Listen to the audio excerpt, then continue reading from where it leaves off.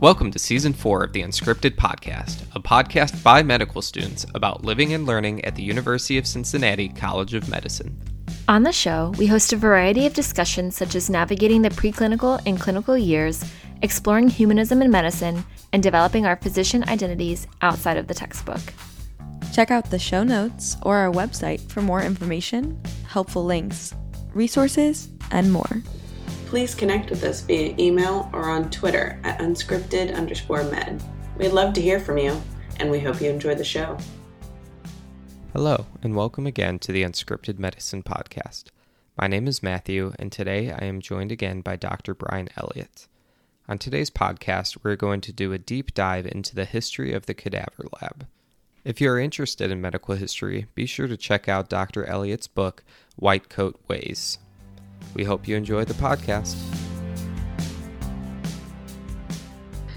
Brian, thank you again for joining us. I'm really excited to talk a little bit more today about more medical history. Especially today, we're going to talk about a subject that is very important to medical school, in my opinion, and that is cadaver labs and how we learn from cadaver labs. And I feel like thinking about medical school, that's one of the first things you think about, or maybe even one of the first things that family members will ask about is, oh my gosh, you're starting medical school. How was it in the cadaver lab? So I think interesting start to this. Maybe let's just chat about our experiences in the cadaver lab. It can be different from person to person, and I think it's important to discuss those feelings when you first enter that room and meet your quote unquote first patient. Yeah, and thanks for having me again, by the way. I enjoyed it so much last time and happy to be back and happy to talk about history here. Yeah, I remember my first experience, and it is that course that everyone thinks about in medical school. I mean, this is the course where you're actually seeing a real patient, and mine was a little bit different because I actually had cadaver dissection in undergrad. So I had an experience even before medical school, and there's really just nothing like that first class when you get in the lab and you're like, wow, this is real, and the gravity really hits you. I don't know what your thoughts are. Yeah, I totally agree. I remember during our orientation for medical school was the first time that I was down in the cadaver lab, and we didn't do really any dissecting. We just kind of stood around down there, and our course director talked about what the course would look like for us. But I remember being in this room surrounded by my classmates, a course director, and then outnumbered by all of these cadavers covered in white sheets around me. And I thought that I would be able to handle it pretty well. And I think I was able to on the outside, like I didn't pass out or anything, but it really did kind of not mess with my head, but it gave me these feelings of just like, wow, these are all people that I'm surrounded by. And I'm, of course, eternally grateful for their contribution to our education, but I still had feelings of fear, I think, going into it. I was scared to start dissection because I didn't know what it would feel like to begin learning from an actual human body. I think that was really the first feeling that stuck out to me, and I was really surprised that I started to feel that way. Yeah, no, I totally get that. And I still remember that first time that we had to cut into the cadaver and start exploring, and we were all like, well, everyone pauses and you're like, oh wow, this is actually happening. Yeah. And I think that what's fascinating is the change that happens throughout the course. And I don't know how your experience was, but ours spans over months. The anatomy lab course takes a long time, and at the beginning that gravity really hits you, and then over time it does start to erode a little bit because you're so obsessed with memorizing all these structures, doing all the things that you have to do in the lab, while also having the time to study outside of the lab to then work on the tests. Oh, is this going to be on the test? And you're less focused on this person and you're more focused on each tiny little structure. And it's almost a little symbolic of medicine overall, of a little bit, maybe too much of a good thing that then chips away at some of the humanism of it. It's a lot to take in, and I think nowadays there's a lot of discussions going on now about the significance of dissections and the utility of it to medical school. But before we dive into that, I think it's important to look a little bit at the history of the cadaver lab and where it all came from and how it got to where it is today. So let's just go ahead and start at the very beginning. Like, when was the first time we as doctors, or at the time what would have been known as doctors, started using cadavers to study? Yeah. And just to put the whole story in some context here, and why it's so important, is that we're again today talking about maybe discontinuing cadaver lab, and talking about maybe taking that part of anatomy away, or at the very least decreasing it substantially. And well, they did that way back then, and it didn't work out so well. So we'll talk about that. So anatomy lab was really first born in around 300 BCE, and there were two big anatomists back then, Herophilus and Erasistratus. And my book mostly focuses on Herophilus, who is known as the father of anatomy. And he was a guy who worked in Alexandria. Alexandria was a part of Rome overall, or part of the Roman Empire, but it was a little more freeform. It was kind of like Vegas, what happens in Alexandria stays in Alexandria. So because of those less strict rules, they were able to do things that were going against the grain of some of the more contemporary Roman ideals. One of those was cadaveric dissection. So Herophilus was able to dissect human cadavers directly there, which was something that really hadn't been done much before. Prior to Herophilus's work, most things were founded on dissections of animals. And Aristotle actually was a huge dissectionist who had come up with his own theories of anatomical structures and some of the physiology behind them. One of the things that Aristotle is most famous for is the pneuma theory, that arteries and veins are filled with air. And it actually doesn't sound that crazy when you think about what he saw, because what he saw was cutting open animals, and that muscular layer in the arteries actually contracts post-mortem. So then it pushes out all the blood. And really all that's left in there is the air that he saw. So it actually wasn't that crazy of a theory. But when Herophilus looked directly into human beings, he was able to see the truth. He was able to see what was actually present in humans, not just other smaller animals that Aristotle had dissected. One of his biggest discoveries was related to hysteria. So hysteria, it's no coincidence that hysteria sounds like hysterectomy, because their initial theory was that hysteria was women who were going crazy because their uterus was actually just moving around their body. That was the theory back then. It's crazy. And yeah, Herophilus was able to dissect women and find that the uterus was not moving anywhere, and refute Aristotle's original theory of that. So he was able to make a lot of landmark discoveries by finally looking into humans themselves. So was Herophilus then like a noble at this time? Because it sounds like dissection of humans was still kind of a taboo subject in Roman history. So how was he exactly able to do that? Yeah, a lot of it was the less strict rules of Alexandria that allowed him to do that. But back then, medicine wasn't really its own entity as much. There were certainly healers, but a lot of things were under the general philosophical term. Aristotle wasn't considered necessarily like a human physiologist. It was all philosophy, asking why things work and how they work. It was more just a broad umbrella of somebody who seeks why. And Herophilus was more so a philosopher in that regard, with a huge specialization into cadaveric dissection. Okay. So he was kind of the first person to place his organized thoughts down on dissection, essentially. Is that about right? Yeah, we unfortunately lost most of his work because Alexandria burned to the ground a few centuries after him. And because of that, too, there's a lot of controversy with him, in that some people that came after him said that he did vivisection, which is dissecting people while they're alive, which, even if you're in Alexandria, is pretty messed up and not something cool to do.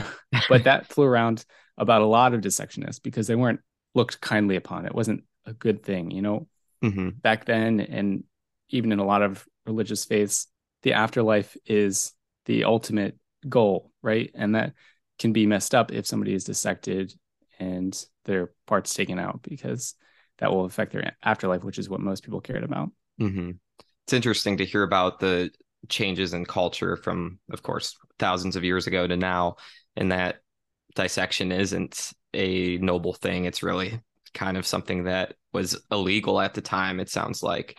At what point was there beginning to be a change? Like, what was the next big jump in basically like cadaver theory? Yeah, well, the next big jump was actually a huge step back in that after Herophilus died, cadaveric dissection pretty much died for centuries. And it was ironically one of his pupils who founded the school of empiricism, which is more so direct study of patient outcomes. So if I give this herb, do they get better? What happens to them, etc. They weren't really keen on looking into why things were happening. They just wanted to know what works and what doesn't work. So anatomy to them was superfluous. They didn't really care about finding the why, finding the what's. They just wanted to know, does this work? After Herophilus died, they took over in the ideologies there, and unfortunately, cadaveric dissection fell to the wayside. And with Alexandria going away too, much of his work was lost, and also a lot of the rules that forbid cadaveric dissection spread throughout. So nobody could touch a cadaver. And this was further perpetuated with the rise of Catholicism and Christianity in the late Roman Empire, and then that continued for centuries. Wow. Okay. So there was basically a period where we didn't have this foundation of anatomy to direct what we were doing to patients. It was do some bloodletting. If it works for them, then let's keep doing it. There was no real theory behind why we were doing it. Yeah. And you can see how that worked out for them. Right. They did bloodletting and other things that did not work so well. So was there like a figure then that started a change towards dissections or starting to repopularize the idea of it? Yeah. So, and that wouldn't come for a long time. So that would come around the 15th and 16th century. But in that interim, what happened was animal dissection took over. And the most prominent figure who made that the standard was Galen. And Galen is one of the best characters of medical history of all time. I don't know if that's a good thing or bad thing to have a title of. A little bit of both. He was very narcissistic. He was just such a character. He used to grab a group of his friends. They would have some animal to dissect. They'd go around town saying, I bet you can't prove me wrong. I bet you can't find this structure. I bet you can't do this dissection. And it was really a showmanship style anatomical dissection. And they did that to increase his reputation throughout Rome, among many other things. And when he talks about seeing patients, it's fascinating because it wasn't like we do now. We ask how you're doing and determine a diagnosis, determine a treatment. It was more almost like Sherlock. He was like, oh, I see you have this rash. I bet you've been having a cough for 2 months. And they're like, wow, how did you know that? You're so brilliant. You're the best ever. And he was like, yes, that is correct. I am the best ever. That's what drove his patient interaction, was the pride of it all. Pretty much. And that's what drove a lot of his anatomic dissection too. He was very proud of his work, and he was great. Don't get me wrong. He certainly had room to brag. The man wrote like 500 treatises, which covered a huge amount of anatomy. I mean, an amazing amount of productivity. But amongst those treatises too, he was not kind and he was quite narcissistic. In fact, one of those treatises was literally on Lycus's ignorance of anatomy, and Lycus was one of his counterparts. So he wrote an entire treatise about how ignorant his counterpart was. Oh my gosh. Well, I see where we get some of the personalities of medicine. It's been around for a while, huh? Yeah. Yeah. So just to clarify, everything he's writing about, though, this was all on animals. So there was still no human dissection really to pull from at this point, besides maybe some Herophilus.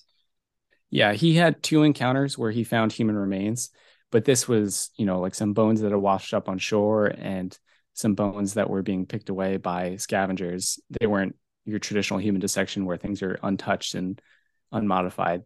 Most of his study was on monkeys because of their likeness to humans. Okay. And so most of it was pretty accurate. And in fact, if you read some of his dissection treatises, you could even follow it. I mean, it's like this muscle, I know all these structures, but every now and then there's something that just doesn't exist in humans. And that's where the problem was. The problem was he had quite a few of those, and people looked to his works because they were so great as the standard. This is what anatomy was. But because of that, and because they were never looking at humans, they were erroneously thinking that this is how anatomy and physiology worked. Were surgeries happening at this time? Good question. Yeah, no, surgeries were definitely happening at this time. And he actually had a lot of surgical experience. So a lot of his early training was with gladiators, and they obviously have a ton of surgical issues. He talks about draining abscesses. And his MSK stuff in particular is very accurate in that regard. And he talks about, well, if you sever this muscle, you're going to have this issue. You're not going to be able to do this movement because this muscle does this, which was really important back then. Because if a gladiator got cut or their muscle was severed, or if he had to surgically go in and drain an abscess somewhere, he could say, okay, you're probably not going to be able to do this if I do this surgery. So it was actually very helpful. And he was quite skilled in that regard. So at what point then did they start to realize that, oh, this animal anatomy isn't exactly 1-to-1 to a human? The answer is way too late. So even though human dissection became somewhat legal around the 12th and 13th century, it still took centuries for people to realize that. And a lot of that was because the pedestal that they put Galen's work on. When human dissection became legal, the general setup was that you would have an anatomy instructor. They would be sitting at some lectern and talking about Galen's work. They would be reading it basically verbatim, saying, this is the anatomy. They wouldn't even touch the cadaver. They wouldn't even look at the cadaver. And a surgeon, who was typically a barber back then, would be the one cutting the cadaver. But the thing is, Galen's work was the standard. It wasn't trying to determine what was in the human cadaver. It was trying to understand Galen's work. And the cadaver was just a way to understand Galen. When in medical practice, we should really care more what's in the human. So if they encountered something maybe that wasn't 1-to-1 to Galen's work, it was probably more of a thought on, oh, this patient isn't exactly, anatomically correct, rather than Galen being incorrect. Yes, exactly. Yeah, they were blaming the cadaver then in that instance, because Galen was always right. And in fact, there's one amazing circumstance of an anatomist who went against Galen. He said, maybe this isn't accurate, and his name was Servetus. And then they burned him alive with his treatises. Oh my gosh. Jeez. Yeah, so that's the kind of standard that they held Galen to. He was the anatomical standard. So I know you said that at some point they were able to do human dissections, like you're talking about with the professor reading off the book. How did that cultural change occur, or was it just gradual over time? Well, a lot of it was in regard to religious ideals, and some of it was whether or not the Pope would allow it, and some other rules regarding different countries like France and England around the time. So a lot of whether or not it was okay to perform human dissection boiled down to those laws. And I believe it was France who was first allowing it in around the 12th century. Okay, I see. And it wasn't like it is now, where it's medical schools and you just have medical students. It was almost like a show. People who weren't even involved in medicine would come watch an anatomic dissection, because they were pretty infrequent at that point too. You only get to see one every few months, and it was kind of an interesting thing. Okay. So it was pretty closely tied, it sounds like, to religion and morality. And as a result, it was, a little slow going to get to that point. And even when it did get to that point, it wasn't fully educational. Mm-hmm. Correct. Okay. So was there any person that called out Galen's teachings that wasn't burned at the stake? Yeah. So eventually there was one who survived, and his name was Andreas Vesalius, and he came around the 16th century. And he was just an all-around cool guy. And in his anatomic discoveries, he started to look in the cadavers, which is what we should be doing. And he said, hey, this isn't how Galen wrote it to be. And I'm sure his professors were like, no, don't worry about that. The cadaver's wrong. And he kept seeing that. And eventually he got some room of his own, and he was able to start teaching anatomic dissection by himself. And pretty much right off the bat, he moves the surgeon away and says, I'm going to be the one doing the dissection.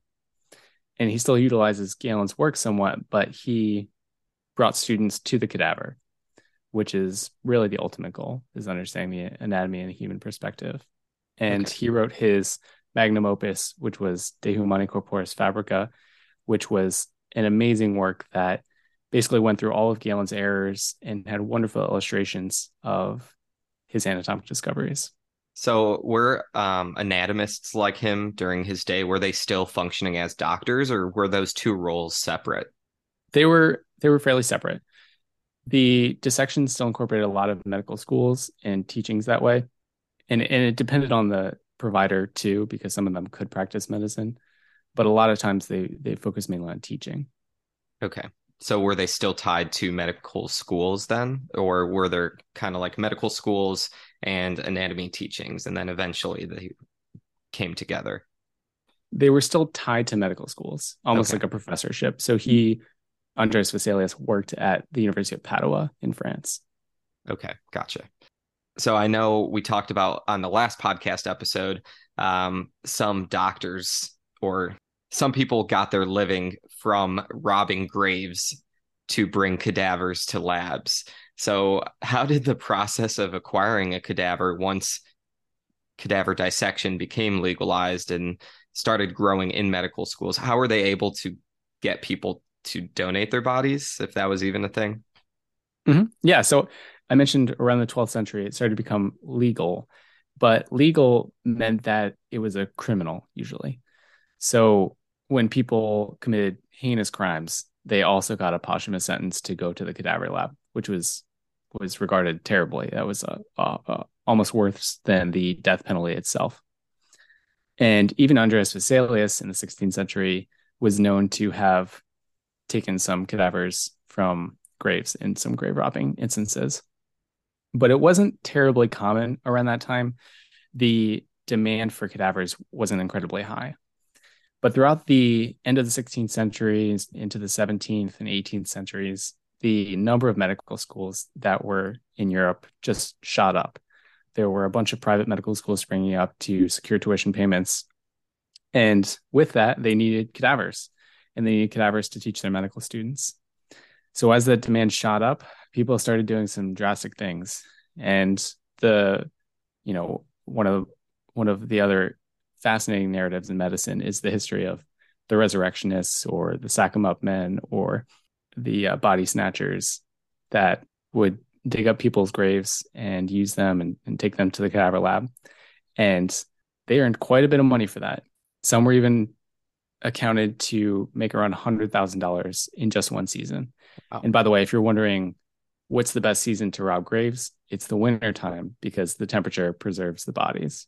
So come winter time, medical schools would hire a bunch of body snatchers to secure a bunch of cadavers. And like during what years was this happening? This primarily happened around the 18th century and into the 19th century.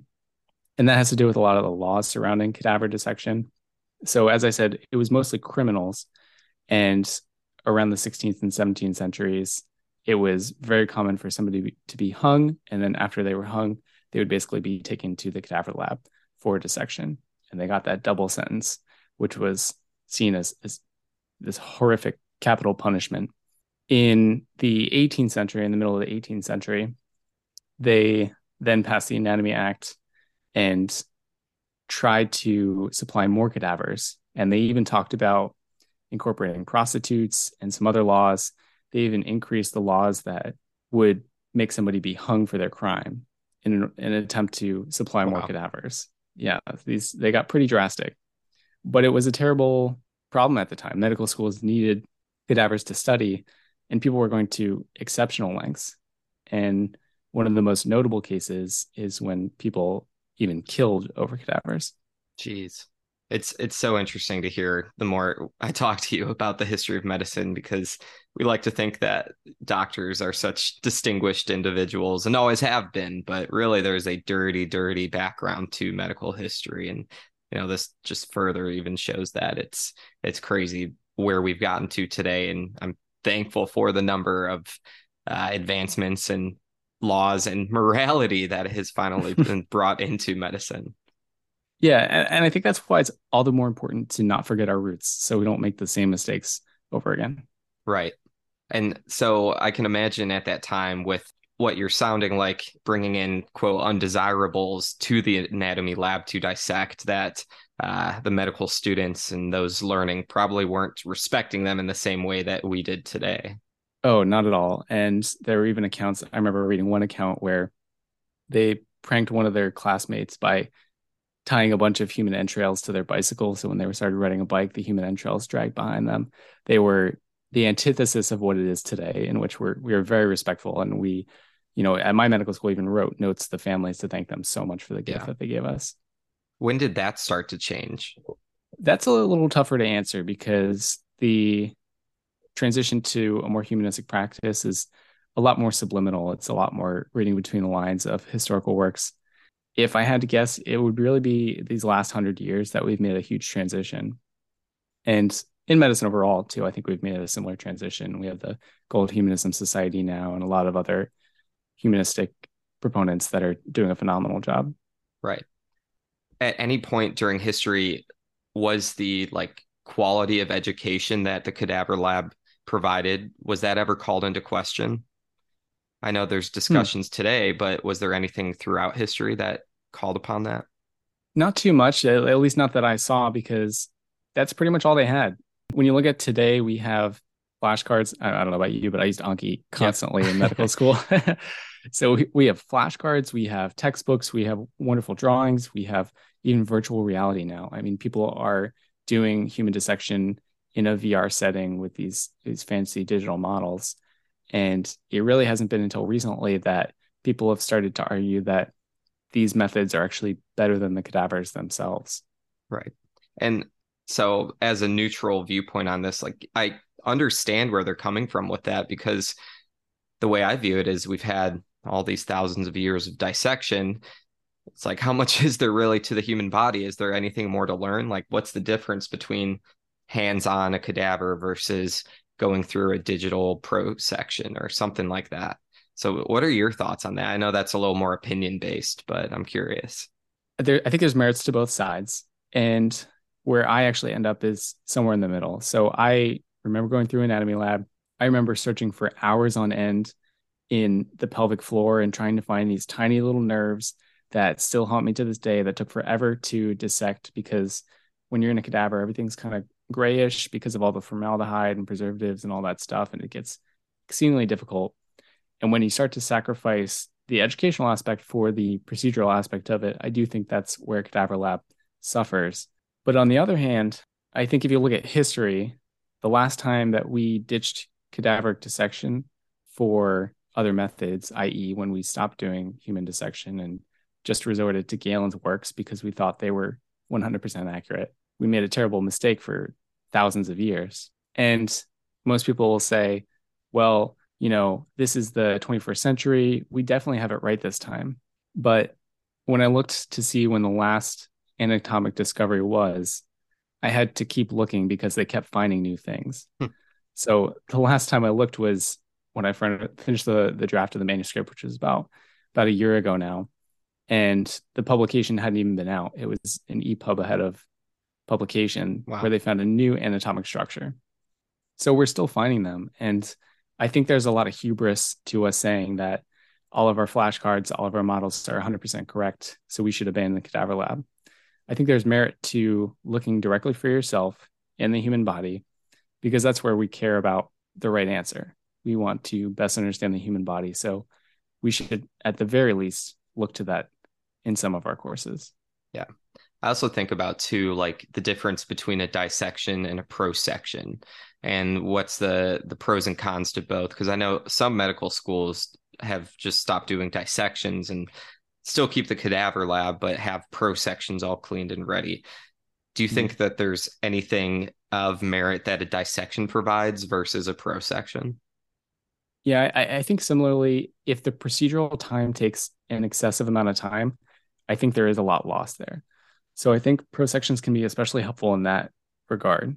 But, when that's not the case, and I especially remember dissecting the thorax being something that doesn't take a lot of time, and you can really appreciate the spatial relationships between different structures as you're going down and as you're dissecting. So I think there is benefit to dissection itself, but I also think there's a middle ground. Again, when you're taking away from education, that's when prosection and some other methods can be very helpful. Yeah. And I also think about too, during a dissection, just the greatest way of learning is to have all different modalities possible, not just hearing, not just teaching, but also experiencing can just engrave that knowledge even more so in your mind than anything else. And by dissection, you're poring over this information for hours on end, and it's like, really, what more are you going to or what else can you do that will equal that magnitude of focus on an object? And like, calling back to people of the olden days, dissection they think was the most important experience to medical education. So there is definitely merit there in poring over this material on hours on end and using your hands and getting to look for things. It helps you. I think it helps you learn that material more. Oh, definitely. And I mean, it's not like the Krebs cycle here. We're talking about human anatomy that I use in clinical practice a lot. It's definitely important to know. So I think there's a ton of merit to that. And I also think about too, there's a bit of a hidden curriculum to the dissection lab itself, and that's tying it back to the humanity of it all. As we continue throughout the years, as our M1s and M2s at UC will continue dissecting their cadavers, it becomes less and less the image of what you envision a cadaver to look like as you're pouring through each layer of it. And it's really a time, I think, to be focused and reflective of yourself and maintaining the humanity within yourself and within the cadaver. Like, that's something that it takes work to do, but it's an important thing not to forget, because as we see in our clinical practice, it's easy for us to forget that humanity in the own patients that are talking to and that we're treating. And I feel like that's the hidden curriculum there too, of just like, it's a test of your humanity, of maintaining that respect and dignity for others. Yeah, I 100% agree. And I think that juxtaposition from the historical lack of humanity and horrible things that they did and grave robbing that they did to nowadays, where we're very respectful, we thank the families, we have a ceremony typically for cadaver donations, is so important. And when you extend that to clinical practice, I mean, if we just had a course that taught students how to read CT scans and read MRIs, that really takes them away from the actual patient. If you treat a clinician to diagnose and treat CT scans, they're going to treat CT scans. But if you teach them to understand and appreciate a cadaver, they're hopefully more focused on the human being when they see them clinically. Right. I agree. And so my personal take, honestly, is that I don't think that dissections should go away, but I almost feel like maybe the future looking forward is, with the many different modalities of imaging and how important they are to our clinical practice, tying in maybe an imaging with our dissections. You know, you get an MRI of the brain, and then it's like, okay, now try and find that in the dissection. Like, I think that could be a way to help tie in even further our advances in technology with respecting historical practice that I think is still relevant. Yeah, I totally agree. I think it's about incorporating and not abandoning. Exactly. All right. Well, Brian, thank you once again for providing your incredible historical perspective on all of this. Hopefully everyone learned a little bit more about the cadaver lab, the importance of it, and how sometimes history can repeat itself. It's not just a saying. So, Brian, thank you so much again. Thanks for having me. All right. Bye-bye.